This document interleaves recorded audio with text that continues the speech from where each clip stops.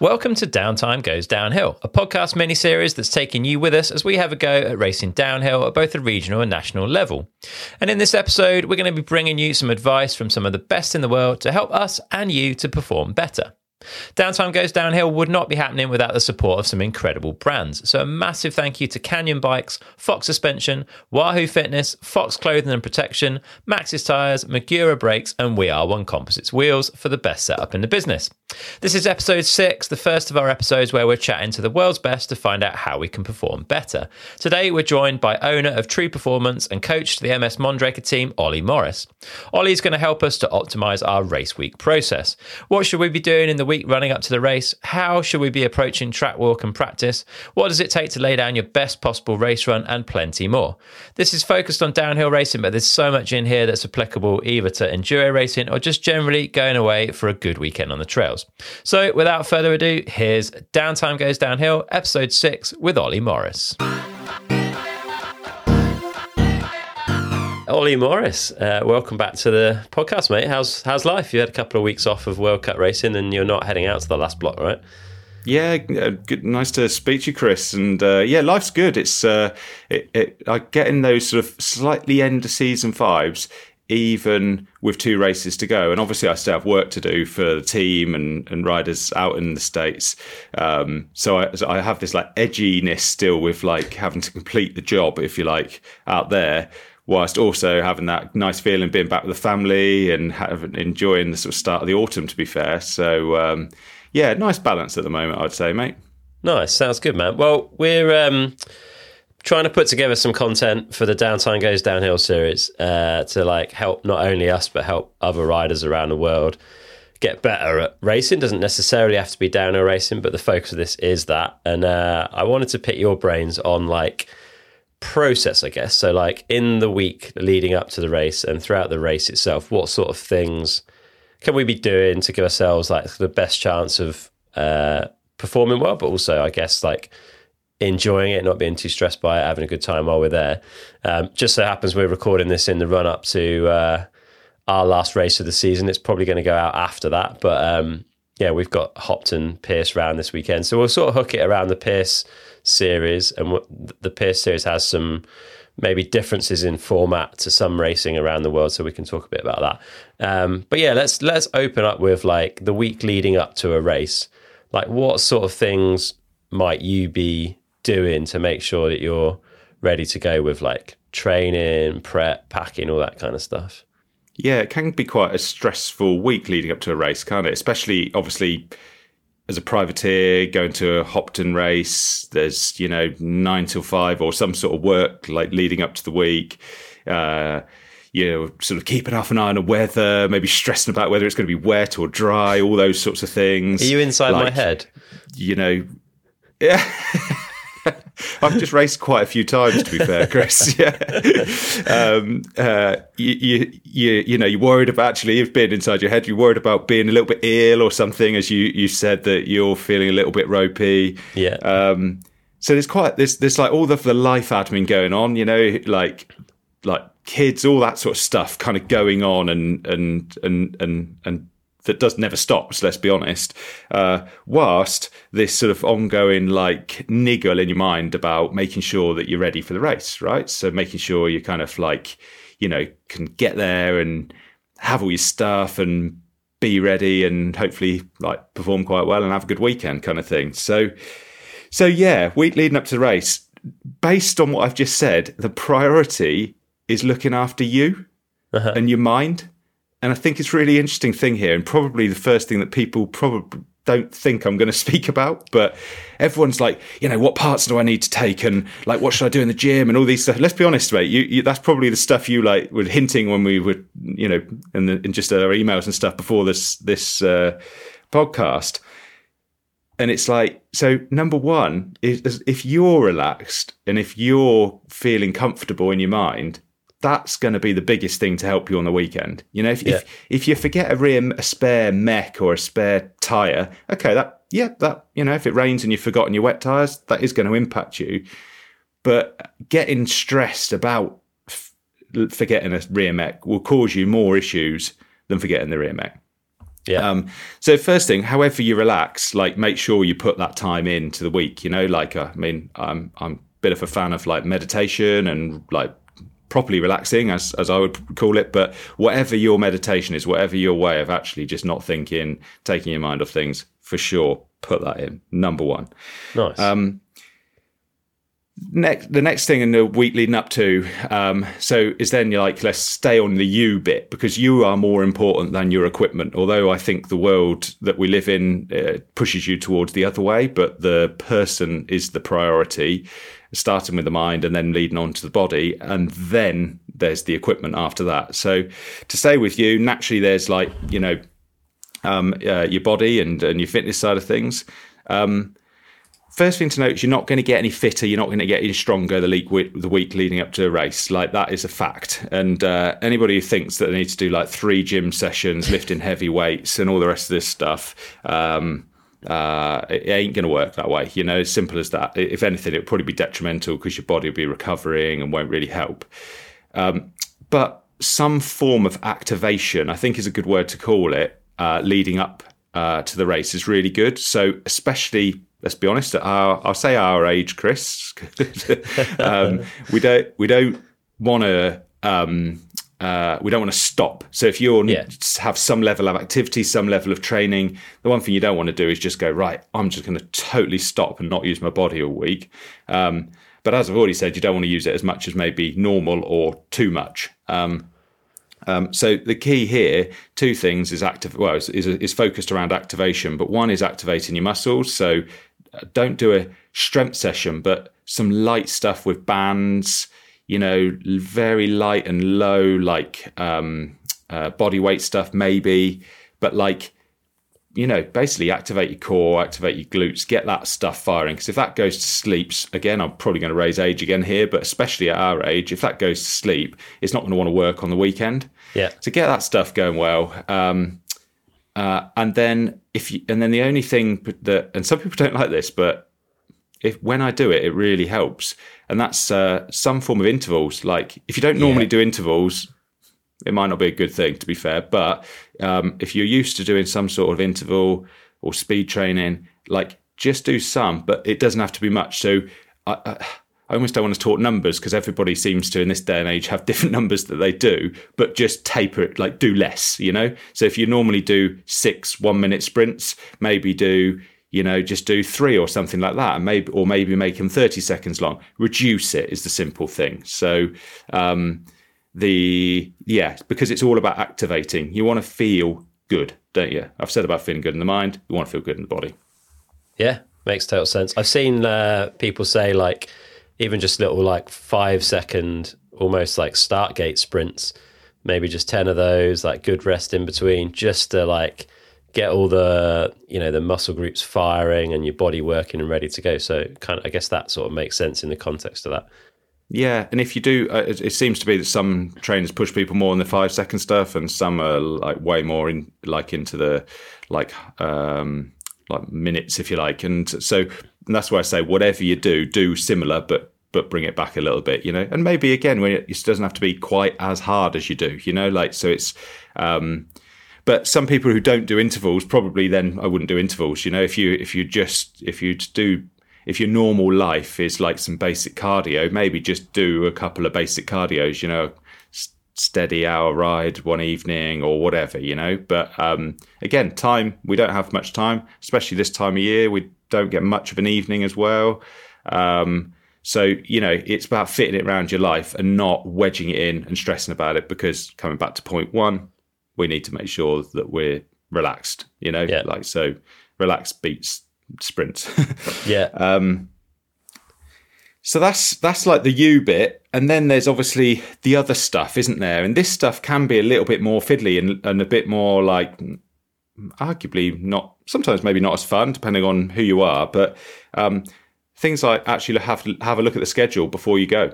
Like, don't look on the weekend. Find it. It's probably been emailed to you. Definitely be on the organiser's website or on the British Cycling website.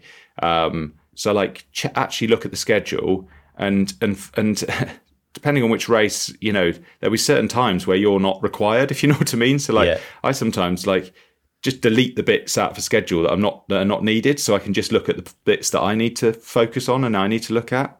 So look at the schedule, and that's where you can then start bringing in some of your race planning. So you can start saying, okay, well, we get that much practice in the morning on Saturday, we get that much in the afternoon, we get a little bit more in the morning on Sunday, and I think we're going to talk about this through the podcast about what we'd maybe put into those. But yeah, make a little bit of a race plan. Doesn't need to take long, but just something. Have like a little bit of like, okay, I'm going to do so many runs here, and this is when I'm going to do a fast run, and all those sorts of things to give you a little bit of an idea about like how you're going to build through the weekend.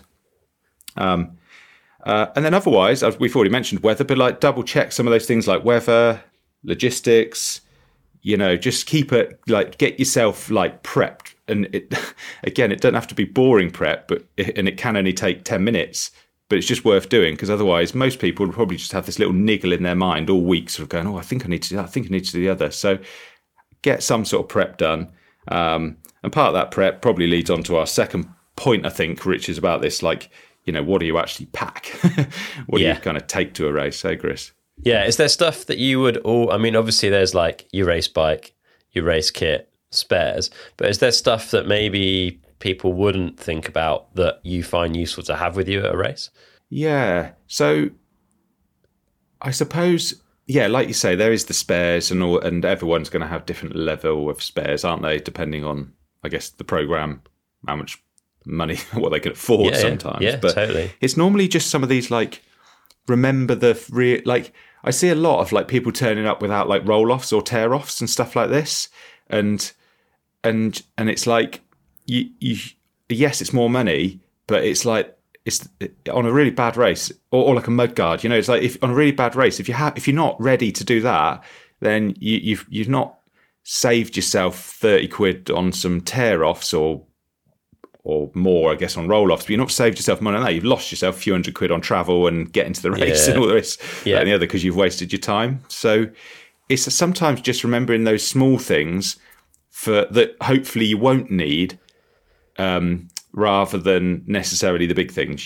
Like I have this thing where you walk around your garage or wherever your bike is, and like the spare wheels are probably near them, so you're probably going to remember your spare wheels if you have spare wheels and they're in the garage. It's not too hard to remember that stuff, but it's the tear-offs being left up on a shelf somewhere, or the spare goggles hit. It's that sort of stuff that's important. And we've already spoken about nutrition, so for sure, like whatever nutrition you use, if you use like sort of an isotonic type stuff, or Jesus, like salt and lemon can do, something to help with the kind of fluid side of things. And if you can, and again, this, I think it's worth really mentioning this because not everybody has an opportunity to do this stuff, but I always think like people at races will see me on my trail bike, probably e-bike to be fair, but see me on a non-downer bike quite a lot. And I get this comment from people they're like, oh, are you not racing? Because obviously sometimes I am at races, not racing on a trail bike in my job. And they almost think because I'm on the trail bike, I'm not racing. But so I think, like, if you have a trail bike and you have space in the van, take it. Like, and we'll talk more about it later, but like, definitely take it. Interesting. All right. Yeah, fair. And I've found a couple of things that have helped me is like, in the garage, I've got a race box. So like there's just a big plastic box that all the stuff that I would take to a race just lives in. So I can just grab it off the shelf, throw it in the car, and I know it's got like brake pads, spare, this and that, tyres, sealant, all that kind of stuff in it, race board, number, sticky back plastic to stick the number on, all that kind of stuff.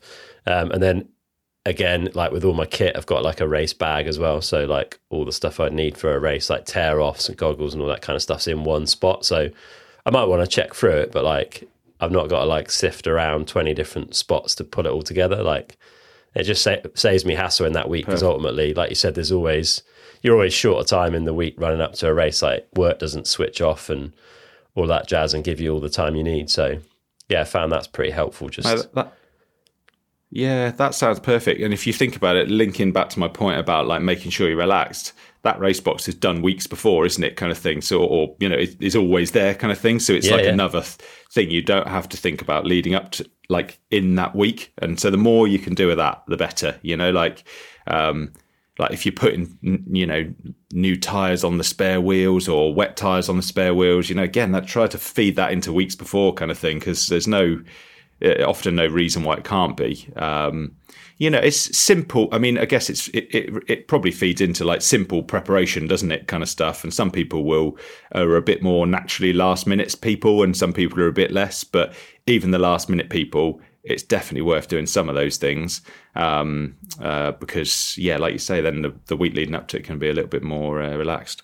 Yeah, nice. Let's talk about track walk. We could probably do a whole episode on the art of the track walk, but let's assume we're going to get there. And this is the first race, I think, that we're going to all be there to track walk together on the Friday evening, which is going to be cool. But yeah, like how should we be approaching that Friday evening track walk before the race weekend really kicks off? What are we looking at? How are we analysing it? Like, what's the approach? Yeah, it's track walk is awesome. And I think as you get more experience, like as you do more of them, you learn more about where you should be looking and what you should be looking at and what you should be thinking about. So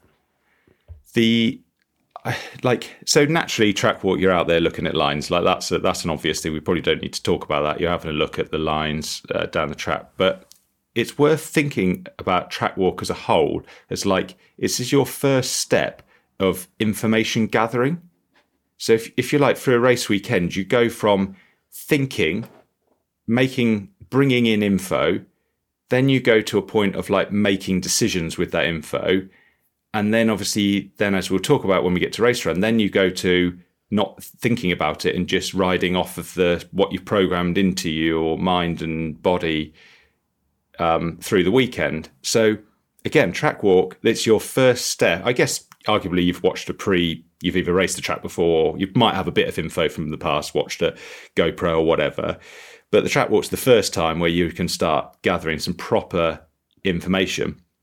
So information like what the terrain is like is so important, like starting to think about, is there loads of grip or is there not very much grip? Like naturally, like wet or dry is one thing, but like, yeah, what the terrain's like. Is the terrain going to break up and is it going to be full of holes and, like a berm's not going to be there or whatever? Or is it actually pretty hard pack and, like some of the tracks in the UK, we've ridden them for so long, they some of these sections in them, they're there. They're not going to change very much, So like it's trying to look at that sort of information in terms of the track, because then that's going to start helping you make some of your decisions, like the lines you're going to take, like the setup of the bike and the such as the tires you're going to run and all of this stuff.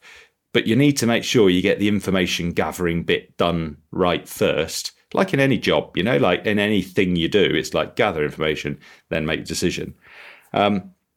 So you've thought about that. You're thinking about like where, what it's like. And there may be obviously different types of dirt as you go down. It might be some rocky sections or stuff that's got through to like often in sort of Wales, in North Wales, you get through to like that slate kind of slick stuff, which in the wet is horrible and in the dry isn't so bad.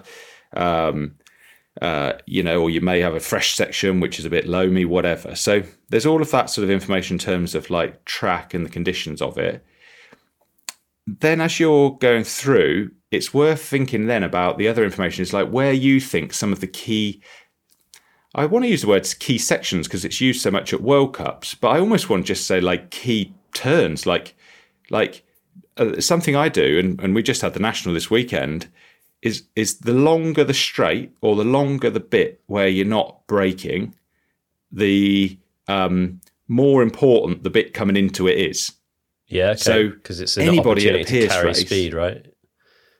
Yeah, exactly. And like anybody at a Pierce race or a National would be happy to hold any amount of speed down some of the straights. I don't think there's like a level, looking at the level nowadays of how good people are. There's not people who are like scared to maybe go, but wanting to go a bit slow on a normal straight. Let's say nothing too technical. Obviously, most start changing there. But the longer that straight is, the more important that turn is before it. So that's where that's where you want to start thinking about how much you're braking for that turn, the line for the turn. That's where you want to pay some more focus on it. And even, British tracks where some of them are a bit flatter, think about whether you should be pedaling out of that turn, like it's something as a coach, I probably wouldn't in a training day work with people on, but actually when it comes to racing, sometimes you need to put a couple of pedals in out of a turn to get that extra bit of speed again. So this part of this information, you're still thinking about, so how long's this straight? What parts of the track matter more than others, if you know what I mean, almost like a prioritizing. Yeah, got you. Okay. Once you've done that, I suppose then the other thing you want to, and this is the thing I really push the riders that I work with on, and that's thinking about, I guess some people would call it like the key to the track, if you like. But I kind of use the terminology sometimes like what the track needs to win on it. So, in other words, does the track demand really, really good braking? And I'm going to just mention a few tracks to give examples. Maybe not British tracks, but like people have watched Ludenville, for example, and we spoke about it on the post show, didn't we, Chris? How braking and the finesse and quality of people's braking was like the thing that maybe ended up winning that race, And if you can find that information even before the race, if you know it before the race, then you know how it then feeds. It's your good information for then the next step, which will be obviously practicing and working on the track. Does the track demand really good timing? Again, another track that demands timing is definitely Val di Sole. It's all about that, making sure that you hit your marks really, really well, and that's going to give you the speed.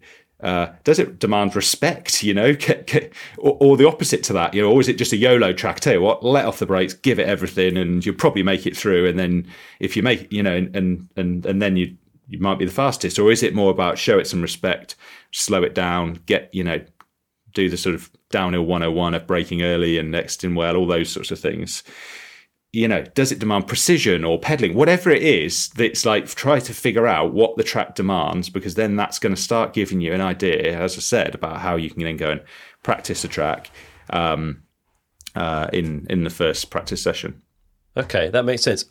What I'm thinking while you're telling me this is that all of that view improves with experience, right? So the more races you do, the more venues you've been to, the more types of terrain you've ridden and raced on, the better you're going to get at taking that view of the track and distilling it down in the way you talked about.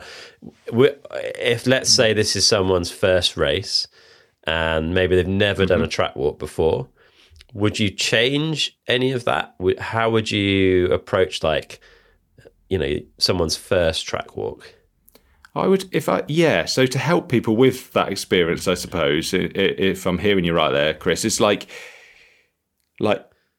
you'll soon, if a track's really steep, probably braking is going to be a higher importance. If a track's flatter, let's take Antistiniog. I heard a few people sort of moaning the track was a little bit flat and things like that at Anta the other day. So if you know it's flat, logic tells you, or even science, that gravity's not feeding you down this hill, so you're going to have to put some input into that. So at Anta, for example, pumping, making sure you're pumping and timing your pumping was super important, and putting in those extra pedals, you needed those extra big power pedals to make out of some of the turns to make sure it worked. So you can start on very simple stuff of steep versus flat or loose versus hard pack, can start giving you some of that info of okay, well, based on that, I'll try this. And the other thing is you don't always have to come up with the answer on track walk. And this is actually a really important thing. I say this about lines, but also about approach. You want to come up with some of the thoughts, it's part of information gathering. It's okay, it's quite a slick track. Let's talk Hopton. It's not the steepest of tracks. It might have a little bit of a steeper bit at the top. So it's definitely going to be a speed carrying track. I haven't seen the weather, although it might actually not be too bad. But it's not going to be bone dry, is it? No, it's going to be wet, I think. Yeah. Yeah. So you've got a not very steep track that's kind of wet. there's other info about the track that you'll get on Track Walk as you go. There's quite a few routes at Hopton, that sort of stuff. So that sort of stuff's coming into play. So actually, like, speed carrying is going to be super important. But equally, part of that speed carrying, like making sure you're not breaking over routes, and probably some, like, maybe a little bit of, like, knowing some of the turns they'll put in. It will be make sure that you make set up lines really well, like, not just ploughing through lines and hoping you come out, like actually setting up quite well, hitting some routes or jumping some routes square, and then hitting them, and then getting the extra speed onto the flatter section. So yeah, it definitely is experience. You're right. But to help, just answer some really, like, ask yourself and answer some really obvious questions, like, is it loose? Is it steep? Is it open? Are the turns tight? All those sorts of things. Okay, makes total sense. So yeah, we'll roll out of that then. We're into practice on the Saturday. Do you go into practice with a plan, or are you just having a great time riding your bike down the hill? Because that's the easy trap to fall into. Like, Pierce is super good. The uplifts are very efficient. It's very easy to just have a mint uplift day with your mates. So, and I guess it depends who you are, doesn't it? And what you want out of the weekend. Let's be totally honest. Like, so number one rule, have a great time on the bike. Like, I think you even said before, or as we started the podcast, and like for sure, like, have the best time.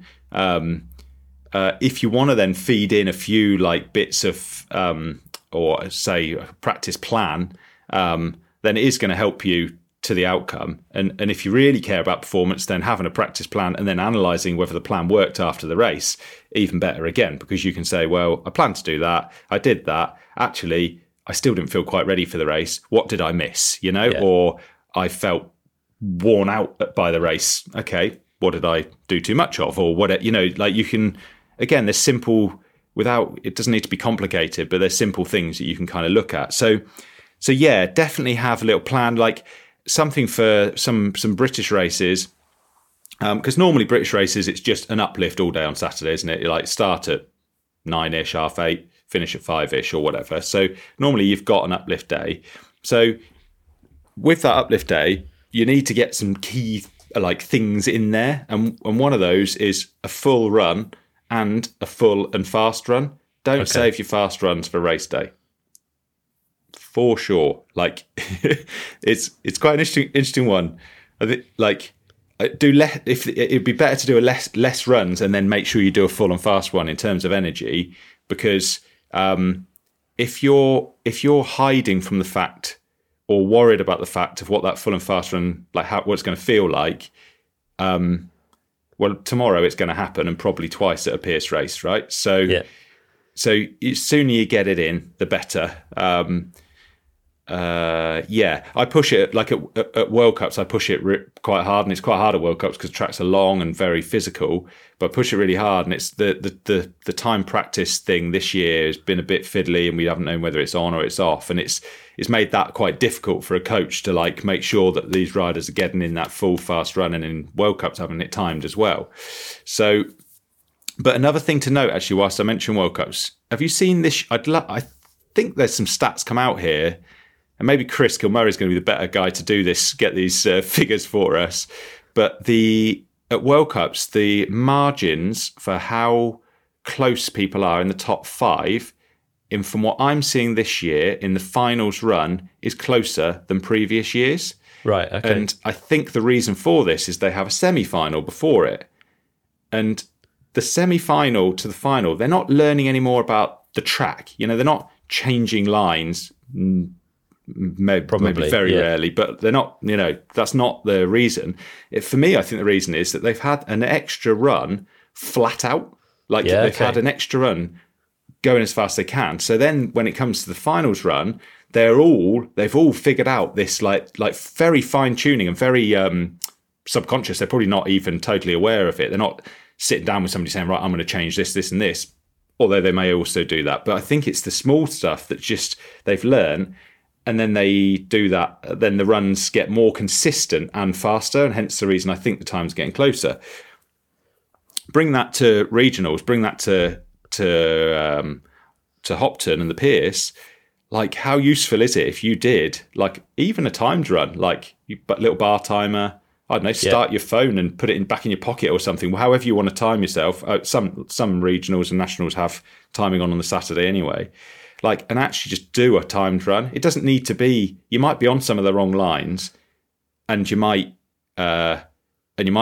make mistakes, but the learning from it is huge. Yeah. So yeah.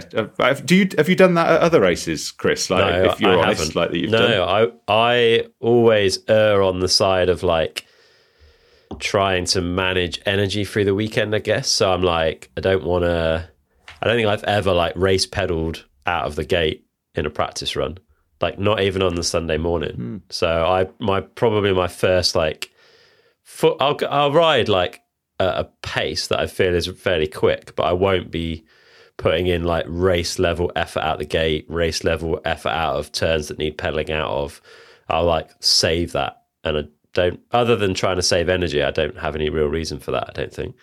I got you. Yeah. So maybe just to put an example for what you can do at Hopton then, like an example of like a rough plan, and again, you can tweak and change this, but if you think about it, you've done your track walks, you've gathered information, you come to practice in the morning, the first few practice runs you're still in information gathering stage, aren't you? You know, you're actually finding out the grip levels at that point. You're actually finding out whether that high line is possible to get on. You're actually finding out if you've got enough speed to get over the gap that you promised all the boys you're going to do, and suddenly realise you can't do it. You get your information gathering, aren't you, more? So do those first 2 or 3 runs where you're gaining that information, and part of that information maybe trying the odd section at a little bit of a higher speed, but not the full run and all this. You know, it's like do all of those first 3 runs, and then they're pressure free. Then aren't they? You're not trying to perform. You're trying to learn. Yeah, as I said, information gather.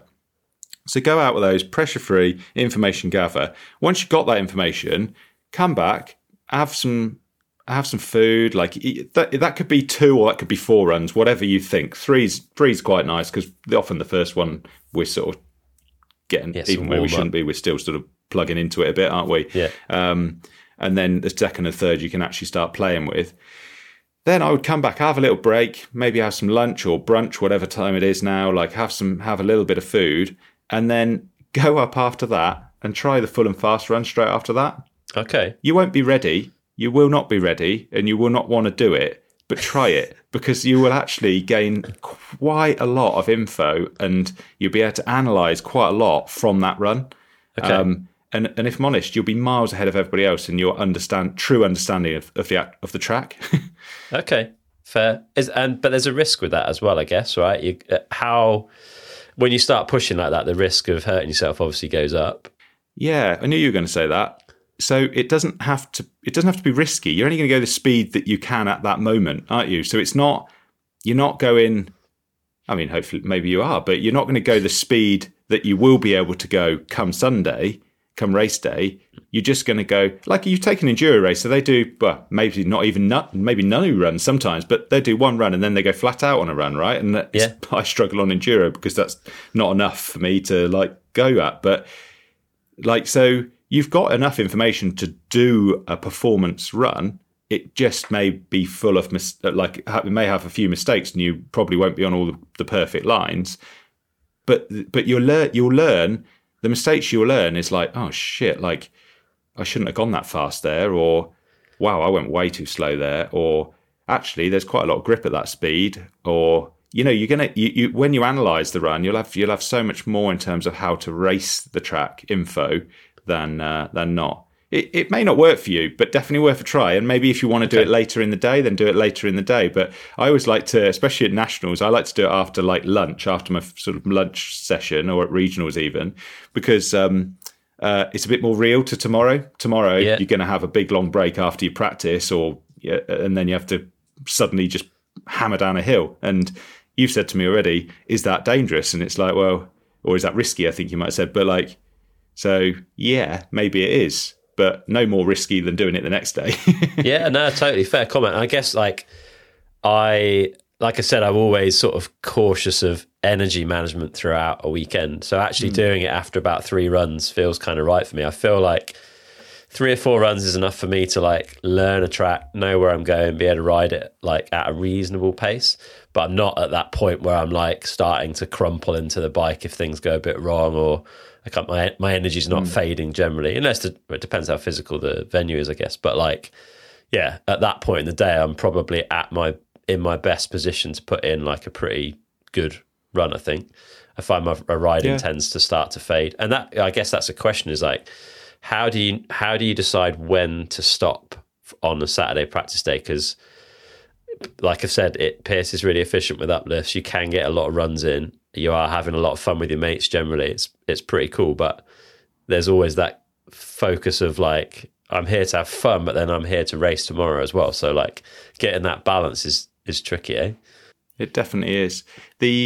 So how to when stop it, like by having those pauses, number one, your like adrenaline will calm down a little bit, and then you'll be able to be more aware of how tired you are.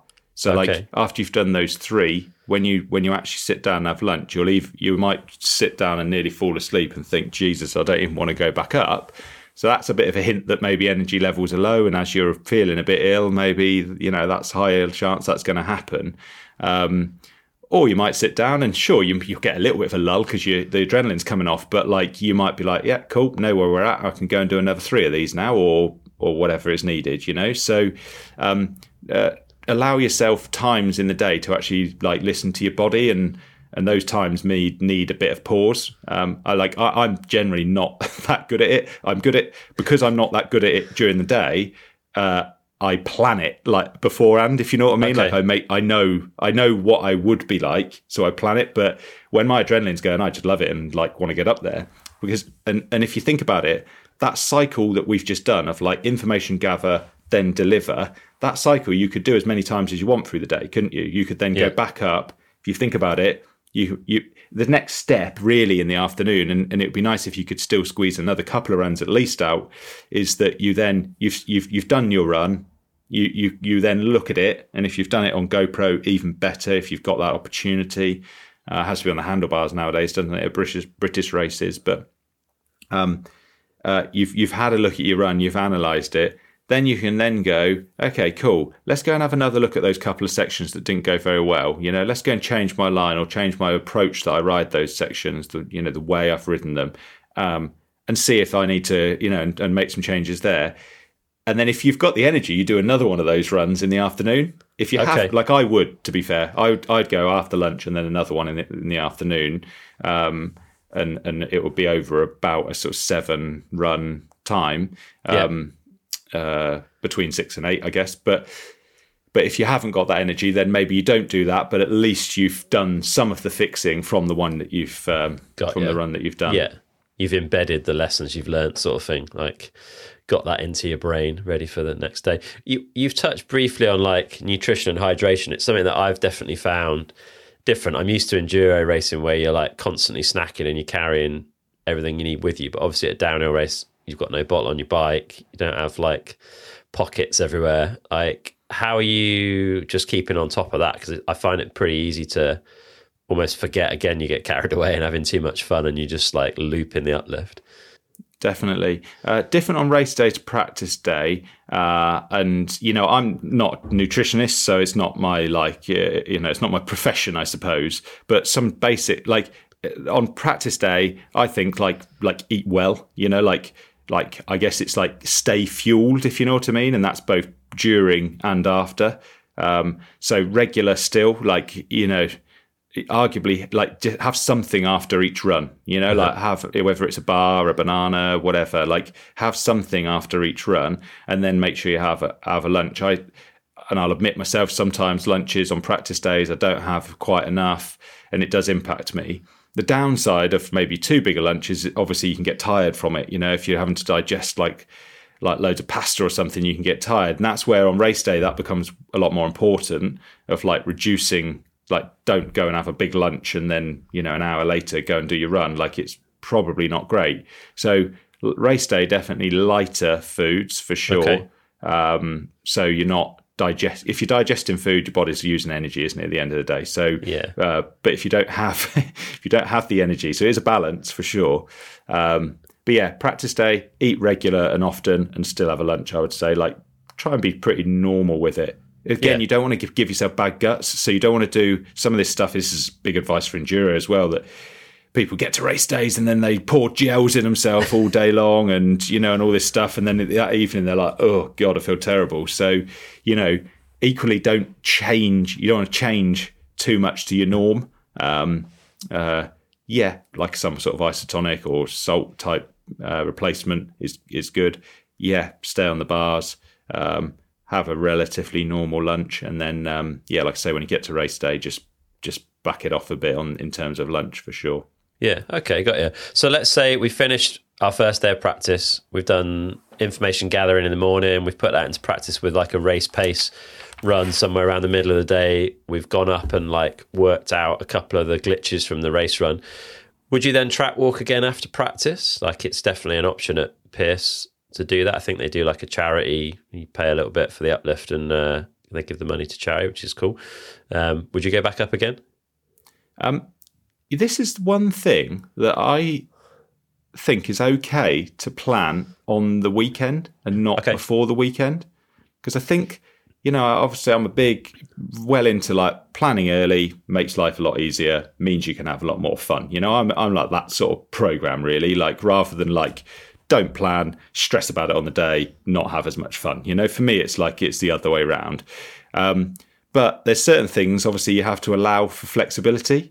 And I think the track walk in the evening is definitely one of those. So again, number one priority is looking after you. If you think that, like, especially some of the World Cup tracks, but also British tracks, if you suddenly end up, you found yourself at Fort William, you're desperate to go and want to see that, but it's probably a 2-hour walk, like if you're looking at the track as well, it's that sort of time. So, whereas if you're, Hopton's still a fairish walk. Some of the other Pierce ones are a little bit shorter though, aren't they? So, like, number one, like, read if you're worn out, then probably, and it's really hot as well, if it was in the middle of the summer or whatever, then actually walking down a hill stressing out about a couple of lines that probably aren't going to matter isn't really worth it. Yeah. So, like, so what I'm saying is, don't just walk it because, like, you feel you should, or you think the magic's going to be in this track walk, because the magic's not going to be in that track walk. The answer isn't in that track walk. And so look after you first and read your energy levels definitely before you do it. But as well, the other thing to then read or think about is then, like, okay, so hold on a minute, I really am still messing up that one section. I don't have confidence in what's underneath my wheels. That's something I often try to ask yourself. Is like, do you know what's under your wheels, as in without you looking at it as you're riding over it? Are you confident riding through that with your head up as such, with you looking down the trail, or are you a little bit like tentatively looking down? And if there's a bit too much of that, I'm tentative looking down, maybe it is worth getting up there and having a bit of a look. At that point, you'd like to hope, though, that you know the way down, like, as in, the order of events as they come. So hopefully you're not trying to fix that. You're just trying to get a little bit more of an understanding of a couple of bits. So, and with that being the case, what I'd advise if you do the track walk is then to, like, maybe don't sweat it out. Don't suddenly get to the top and then walk down and then change absolutely everything. Because actually, based on your run, based on your GoPro, based on what you're feeling, you liked 80% of it, 90% of it. It's just 10 or 20%. It's just a few corners and a few bits you want to look at. And suddenly you've gone up there and rewritten the book, which you only have an hour and a half or whatever practice the next day to fix. So don't rewrite the story. Just go up and maybe check on a couple of the bits that are niggling in your head. So again, if you are going up, maybe knowing why you're going up, like which bits is it that you're going to go and focus on, and don't get dragged into, because there's going to be riders everywhere looking at everything, right? It's easy to get dragged into, like, oh, there is a different little line there, like.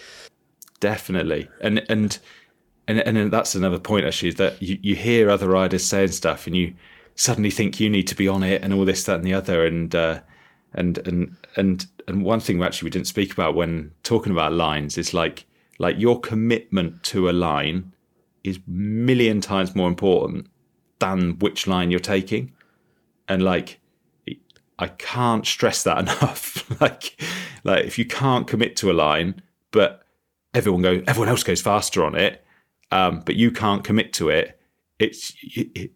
You got to think you're comparing you versus you, aren't you? Not you versus the other guy, or so often like a national whatever, people will see one of the Joe Breeden or one of the Charlie or someone coming through on a line, and they're like, yeah, that's the fastest line. I'm going to go and do that line, and you're like, no, it just looks fast because it's world champion or one of the top national guys coming through on it, kind of thing. Like, and it's really easy to go down that road, either with them or other people just in your category, and think, oh, he normally goes well in my category, I'll just do what he does. But if you've spent all day on a line and you're really feeling you can commit to that line, stick to it. So again, when you're doing track walk, just tweak the bits that you that you need to, if you know what I mean. Yeah. Something you said there really stood out and made heaps of sense, actually, which is it's you versus you. It's not you versus anyone else. So it's like, can I ride that line quicker than I can ride that line? That's the question you're asking yourself, isn't it? Not are other people going that way and that's faster. It's like, can I ride that line faster than me on the other one? 100%. At World Cups, naturally, you'll compare say a Dave Trummer on MS Mondraker to a Laurie Greenland or whatever, and these are both top 20 riders, and you'll do that comparison, and even in that scenario, there's an argument to say it's invalid, because they're two different riding styles, but at least that they're both similar level and there's something to go off there, kind of thing. Yeah. At a Pierce, the level is so much more, the variety of levels so much more. Yeah. And so it is UVU. And actually, to note on the UVU, in terms of mindset, if you think about it, it is UVU. You're racing you. You're not racing everybody else because they're not on the track at the same time as you. So a mindset thing is just to try to focus. I sometimes say put the blinkers on. Like don't get knocked off your path through the weekend. Equally, sometimes it's nice to keep aware of what others are doing, but stay on your path. Then if your path doesn't work after the weekend, you can make that adjustment and go, hold on a minute, the other boys are sort of, doing this through practice. Maybe I should try that. Then that's cool. Yeah. You can take that into your next race. Got it. All right. This is really good. Thank you. So anything you do race practice evening, like any rituals there for you that you find help, or just chill out, eat good food? I think the biggest thing here in the evening is back to this, like looking after the mind and resting that we spoke about when we were talking about the week leading up to it, is like know when, like maybe do switch on for a minute in terms of like, right, is my bike ready? Is everything good for tomorrow? Have I got my nutrition ready for tomorrow? Like, okay, have I changed the type? Whatever you need to do with the bike, have you made that bit done? Have you double checked the schedule and your race run times? Do all that like planning and prep stuff, final bits and pieces that you can only do on race day evening. And then once it's and maybe visualize the track, rewatch a GoPro, sure. But biggest thing, don't do it all night. So you've raised that, or do you just chill out and eat? Distraction for sure. Like chill out, eat. Talk about something that's not bikes, so that's quite hard in the environment that you'll be in. Play a different game. Like you probably see some of the World Cup boys with chessboards in more recent times. I'm loving it because it's just another. Or Reese used to have that. I can't remember what they're called. Skidama or whatever. Yeah, Kendama or something like that. I don't know. That's that. Yeah. So some form of like distraction to not think of it. Not think of like the actual stuff tomorrow for a good period of time is really useful. And the reason why is anybody of any fitness that rides downhill will all do this, that you'll do an uplift day, you'll do 15 runs in the day and you'll bounce up the next day and be absolutely fine. You do an uplift day at a race and you do like 6 runs in the day and you're absolutely shattered, and you're probably shattered because of the amount you've been thinking through the day more than the actual bike riding itself.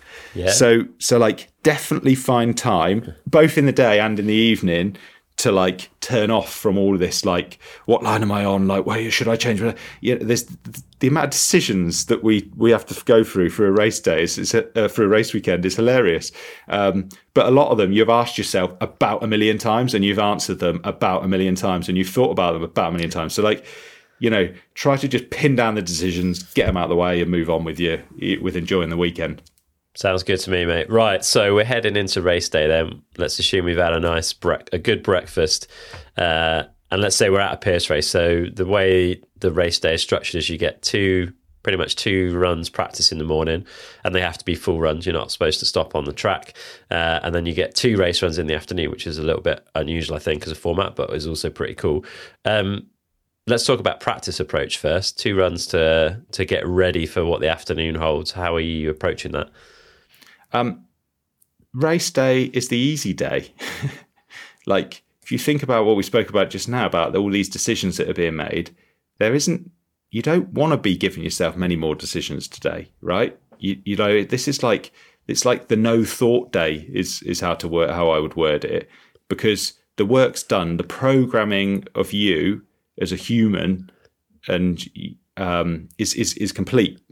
Give or take a couple of tweaks. So I've sort of slipped into it there. But when I say slipped in, you just want to do that. You don't want to go too much down the road of starting to change the world again. Because let's be honest, in practice, you're going to get between some regionals, you get a little bit more, but it's going to be between 1 and 3 runs, isn't it? Like 1's probably enough.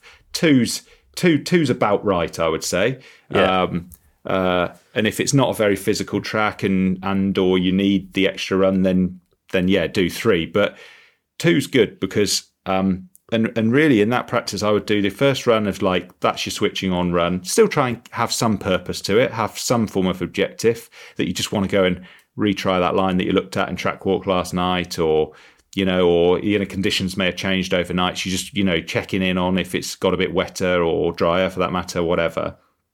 And then the second run, like full and flow, I would probably word it as. So if yesterday I kind of pushed you on full and fast, taking into account the amount of information you currently have for the track, today it's like full and flow. Because at the end of the day, this is about the day. The day is about, you want to be, if you're feeling good, you'll ride fast and you'll just relax and you'll do it well. So the run you want to try and get in is a and even I say full. If you don't want to do full, then maybe stop halfway. I'd advise full because you want to build that flow of the track and just feel that poppiness, feel that relaxedness on the bike, getting your lines. And let's be honest, you're not going to complete this objective or that target, but that's what you want to aim for out of one of those runs, And I say you're not going to. Some people may struggle to do it, but that's the aim for that practice session. Okay, like it. And then we've got generally like a bit of a break between practice and race. And I find that probably the hardest part of the race weekend. I'm not used to it. And it's like you've gone from a full day of riding the day before, then you've done these 2 practice runs, you feel like you're up to speed, and then like time stops and stands still, and you're like sat around waiting to go up the hill. Like there's a few things to prep, like make sure your kit's ready, make sure your bike's ready, all of that stuff, make sure you've eaten. But broadly speaking, there is quite a lot of like sitting around on that Sunday. And I got pretty sleepy and I sort of found it hard to like switch on again. And I'm just wondering if you've got any thoughts on like how you approach that break in the day and like how you switch back on to get ready for a race run. Yeah, I'm with you. So like back to that kind of prep and forget bit that we did last night or the night before, like do the work you need to do to be ready, get your drink and your banana if you take it to the top ready, and make sure you got your gloves and your goggles, and if you need them, roll off tails, whatever, like get all the stuff ready first. So that's your prep done, know when you're going up and all the rest of that, and then forget. So like back to that, if you're with your mates or whatever, do some distraction stuff again. And this is also where the I said about bringing a trail bike or something like another bike, because if you have it, just go for a ride. Like go for a spin. And obviously if you're only doing a short spin, do that near to your race run. Unlikely that you're going to be taking turbo to the top. It's tough to do at nationals, like Yeah. and very unrealistic as a privateer anyway. So like go for a ride / start your warm up, like Okay. and actually just riding around, like spinning your legs, you're not going to get worn out, and you're going to actually feel quite good for it, and it will relax you. It's a simple way to relax you. Yeah. And are you doing any like warm up once you're up the hill? Because so for our first Pierce race, we'd like time the uplift, how long it took, so we knew roughly when we needed to leave to go up for our race runs. And we're all on the side of caution people, I guess. So inevitably a few little delays creep in. There'll be the odd red flag or whatever. I think we ended up waiting around at the top for like 45 minutes for our race runs because we were way too early. But yeah, like how do you get ready at the top? Because like you say, you're not up there with a turbo trainer and a mechanic holding an umbrella over you and all of that jazz. But is there things you do to get ready? Yeah, it is tough at regionals and things, because the uplift, you never quite know how long the uplift is like going to take. Like, it's like a 10, 15 minute, 20 minute drive as such, but you don't know about queues. Race day, generally the queues aren't going to be there because it's more of a gentle flow. So you can you can often guess that, if it is a 15-minute drive, you've got to obviously leave the pit and get to the pit, it as well. And sometimes they wait to fill it up. So, you're going to give 10 minutes ish for that. And then you want, about 15 minutes at the top is probably enough at a regional, because you're not going to get much more. You may give a little bit more than that. So if you think about that, you're looking at about a 45-minute, roughly, from like leave the pits to going, and that's depending on, location and type of person you are. Yeah. But then when you do get to top, it's tough. Like recently, I've been running. Like this, people have been laughing. The other elites at top sometimes laugh at me because I'm jogging off up the road like this. They're like, "Oh, for a quick 10k, is it, Ollie?" kind of thing. And again, I find it a really useful distraction. It's probably not the best thing to do in like clip shoes and on gravel roads or whatever. But like I'm going to say, at my ripe old age, it's like a really useful way to like get my lungs pumping and my heart pumping and get my muscles being used. So some form of run. If you don't want to do that, because you will feel stupid doing it. Like, I don't mind looking a bit stupid in front of everybody, but they're not used to people running. If you don't want to do that, then like more explosive type stuff. So, explosive and activate. So glute core activation for sure. Like if you can, standing on one leg activates your glute. So exercises around standing on one leg will help. And then some like jumps, like frog jumps or lunge jumps, stuff like that, because that's going to get you don't need to do too many. It's not a gym sesh, but that's going to get you going. So in terms of the body, that's it. You got to just you want to get like warm, like, and I mean like warm through, and exactly, from the inside, exactly that. And active, because once you're active, your adrenaline's already starting to pump at that point, and that's gonna get you through, that's gonna get you going. So so yeah, definitely that. So that's in terms of body anyway. And mind. So I paused, because I didn't know. And that's the obvious other one, because like 100%. That side of things. There's 1,000 things you can do at the top. Anything from, if you look at, let's just say you look at Thibaut Deprella at the top, he's literally like screaming in his helmet, like trying to rev himself up, and that's the type of rider he is, and that's the kind of approach he takes. Look at other riders, they're probably a little bit closer to pretty much meditating and trying to get into that really like focus. Whichever way suits you is, in your riding style and you as a person, do that. But the important thing is you're trying to you're trying to get to the point of high focus, aren't you? You're trying to get to the point of this no thought thing, and so which if one of those things makes you think too much, is probably not necessarily the right thing. So so something, and then it's just simple breathing. Like, I do some simple breathing exercises, trying to focus on breathing through my nose on the start gate and leading up to it. But balanced with, do a visualization, do a run down the track for sure. Like so many people don't like, and if I'm honest, I don't forget it, but sometimes I don't have enough time to do a full run down the track. So like, do make sure, get to the top, do that one final visualization, because it's a free run. It's a little bit of extra programming of your body that when it needs to do the various things like braking and turning and whatever else. Do the visualization, then work on switching off is the simple thing. Okay, sounds good. And then Pierce throw a bit of a difference in the mix. So a lot of downhill races are a one run only format, but Pierce, you get 2 race runs, which I think is actually pretty cool. A lot of people say they like go for a safe sort of banker in run 1 and then go harder in run 2. And often you'll see times being slower in run 2 than in run 1, which could just be down to people like going a bit too hard, blowing turns, missing braking points. I don't know, that scrubbing average speed basically from a few little mistakes. But it's also, I guess, the point at which in the weekend you're the most tired, right? Your fatigue builds throughout the weekend, and your last run down the hill is also when you're most tired. Like, how do you, if you're at a Pierce, like how do you approach that 2-run format? Do you think about them differently, or is it exactly the same? I think there's a few sides to this actually, but I think naturally everyone probably, even if they don't say it, has this like get the banked run in kind of thing. So understandable that they do that, and then like as you say, call it go harder in the second run.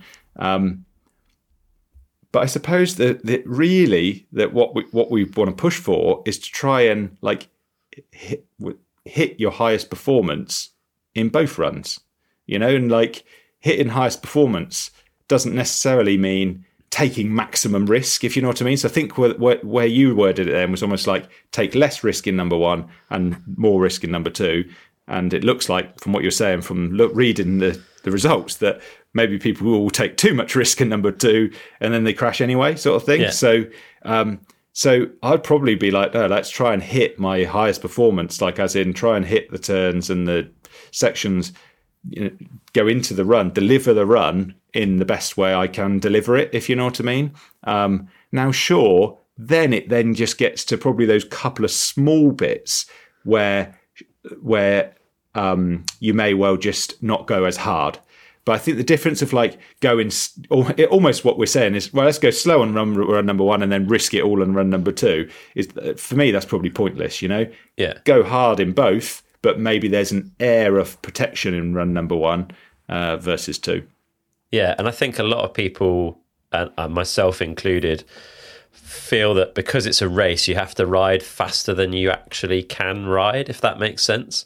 So like, instead of riding at your best and your optimum, you try and ride beyond it, because that's how you feel like you go fast, which you might get away with, but it's probably going to be scrappy or you're going to get hurt. Like, I've changed my approach to like, I'm going to try and execute this as well as I can, not I'm going to try and ride beyond my ability because someone said it's a race. Is that like, how do you think about that? Did we, I swear we've spoken about like enduro racing years ago on a podcast, to be fair. And I have a feeling I may have well said the same to you then, but 100%, like, you have like a talent bucket, let's call it. And the aim is to use as much of that talent bucket as you can. And if you try and use more than it, I'm not talking about how hard you work. I'm talking about how much you use how well you execute your run, how much you use your talent bucket. Is if you try to use more than it, that's where that gives you in the realms of making way more mistakes, don't you? Like, your bucket has a certain capacity to it, and that's the amount you can use. Sometimes you don't use anywhere near the full amount, so that's rubbish. And sometimes you use too much of it. That's also rubbish because you end up crashing. So try to maximize that by maximize your capacity for sure. And that's why I think, like, if you want to really improve as a racer, doing both runs, trying to maximize your performance is 100% the best way, because you'll learn more and more about maximizing performance. Same with the run the day before, when we were doing the sort of full and fast run, around lunchtime the day before in practice day, maximize your talent bucket based on that run, like, and then you're really learning how to draw the most performance out of you, which I think there's a lot of racers out there that maybe struggle with that, and they'll come away from races, I know I was on the speed, but I made this mistake, that mistake, the other mistake, this, that, and you're like, well, you're on the speed, but the talent ain't there to deliver on the speed at the moment. So why don't you go to the speed that you can deliver the talent on, your talent on, and then obviously work on your talent and improve in that. Yeah. So with you 100% there, mate. 100, like for sure do that. Good. Okay. Yeah. And I guess the more time you spend working on extracting your best run, the better you get at it, and the more likely you are to be able to switch into that mode for a race where it is just one race run, right? So yeah, like you say, taking both runs with the same approach is a good thing, I guess, in the long game anyway. For sure. And let's be honest as well, the other thing to think about there is it often rains anyway at these races, like in the afternoon, or so the track, you got two different style of tracks anyway. And I think at Pierce, I don't know if they do it this year. I haven't done one this year, but don't they like almost count that there's 2 rounds in the overall? I think, they used to do this. You get, I think so. The overall, you get points for both runs, don't you? But then obviously just that race, you win whoever was fastest on the day. That's right, I believe. But because we're only doing 2 rounds out of the series, we didn't really worry about series points. But I think you're right. I think both runs count towards the series. Yeah. Cool. Well, let's assume then that we've had an awesome weekend on a bike with our mates racing. We've done our race runs. We've got our result, and the result is what the result is from all the work we've put in over the weekend. But like, what are you doing with that afterwards? Like, are you putting some time into reflecting and looking back on the weekend? Not just your photos on Roots and Rain. Yeah, I mean, you won't need to reflect, Chris, because obviously you'll have won it, mate. So you won't need to look at anything, man. Depends what competition you're talking about. Enjoy it. But yeah, so analysis is always good, and like everyone, this is the thing, like everyone is different. So in terms of how you analyze is absolutely fine. Like some people just do it in their head, thinking on their way drive to work or whatever. Other people will write it down and then have clear objectives, what they're going to want to work on the bike, or anything in between. So like, do what's right for your personality for sure. Like, don't force yourself into things that you don't want to do. But probably the bigger thing, and this has taken me a long time to get over in my racing life, if I'm perfectly honest, but try not to analyse Sunday evening. You're really tired. You've just come down. In fact, I know some races, and I managed to get rid of this, I don't know, maybe only like 5 or so years ago, but is definitely don't analyse as you come straight through the line. A lot of people do it and they hit disappointment straight. They have this like, and I remember, I'm not going to even speak to them. I used to have this like immediate disappointment coming through the line. And to the point where sometimes I wouldn't even check the result, and I'd just be driving home, and then like we check the result on the way home, and actually I was like tucked into the top 10 at a national or something like that. And suddenly you're a bit like, oh, okay, that's all right. That's all right. And you're redoing it. You're sort of reanalyzing based on the result, and it's all a bit out. So number one, try not to analyse as soon as you come through the line or on that evening.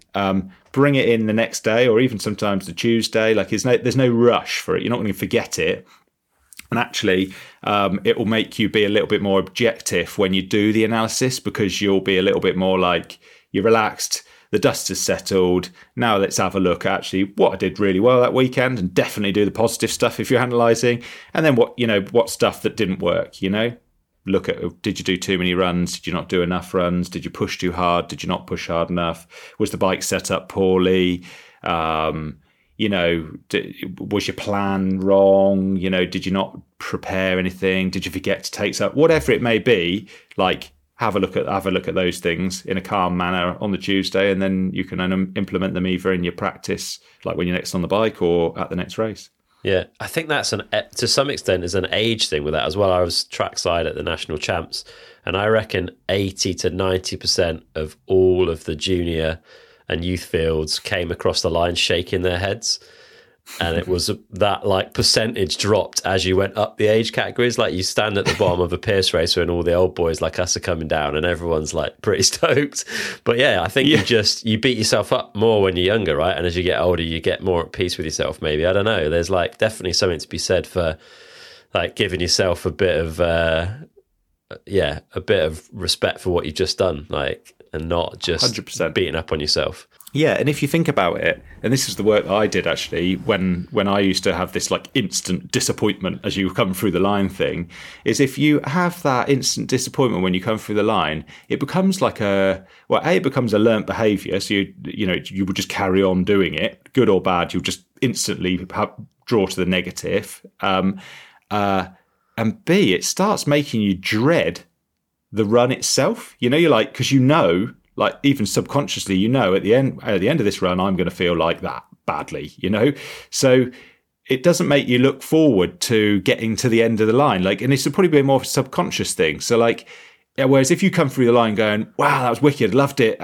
buzzing, like what an amazing run, which I am now at. People laugh at me because I like whenever they ask me commentator or anything, I'm always like buzzing, and then I'll like analyze and go, oh yeah, could have changed that, couldn't change the other. But yeah, like the reason I'm buzzing is because it's then the next, I like can't wait to do it again, and the next time I'm out, I know that run I'm going to get that buzz again, and cool, and then.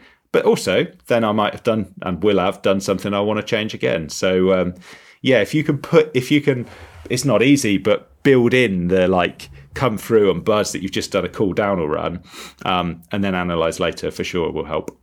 Nice one, mate. Well, that I think is a nice place to wrap up this conversation. It leaves me excited to go away and get some racing done this weekend. Hopefully this cold will have left the system. I feel like it's on the way out. I've got a couple more days before we're heading to the track. So yeah, thanks, mate. It's been super interesting picking your brains on some of this stuff. And yeah, I feel like I'm been going in a pretty good direction, but definitely some stuff that I can add to the process and try this weekend and see how it goes. So yeah, thanks, mate. Appreciate it. No worries. Give it a go. Let me know how it goes. Nice one. Cheers, Ollie. Cheers. All right, that's it for this episode of Downtime Goes Downhill. We really hope you've enjoyed it. A huge thank you to the brands who've helped us make this happen, and that's Canyon Bikes, Fox Suspension, Wahoo Fitness, Fox Clothing and Protection, Maxxis Tyres, Magura Brakes, and We Are One Composites Wheels.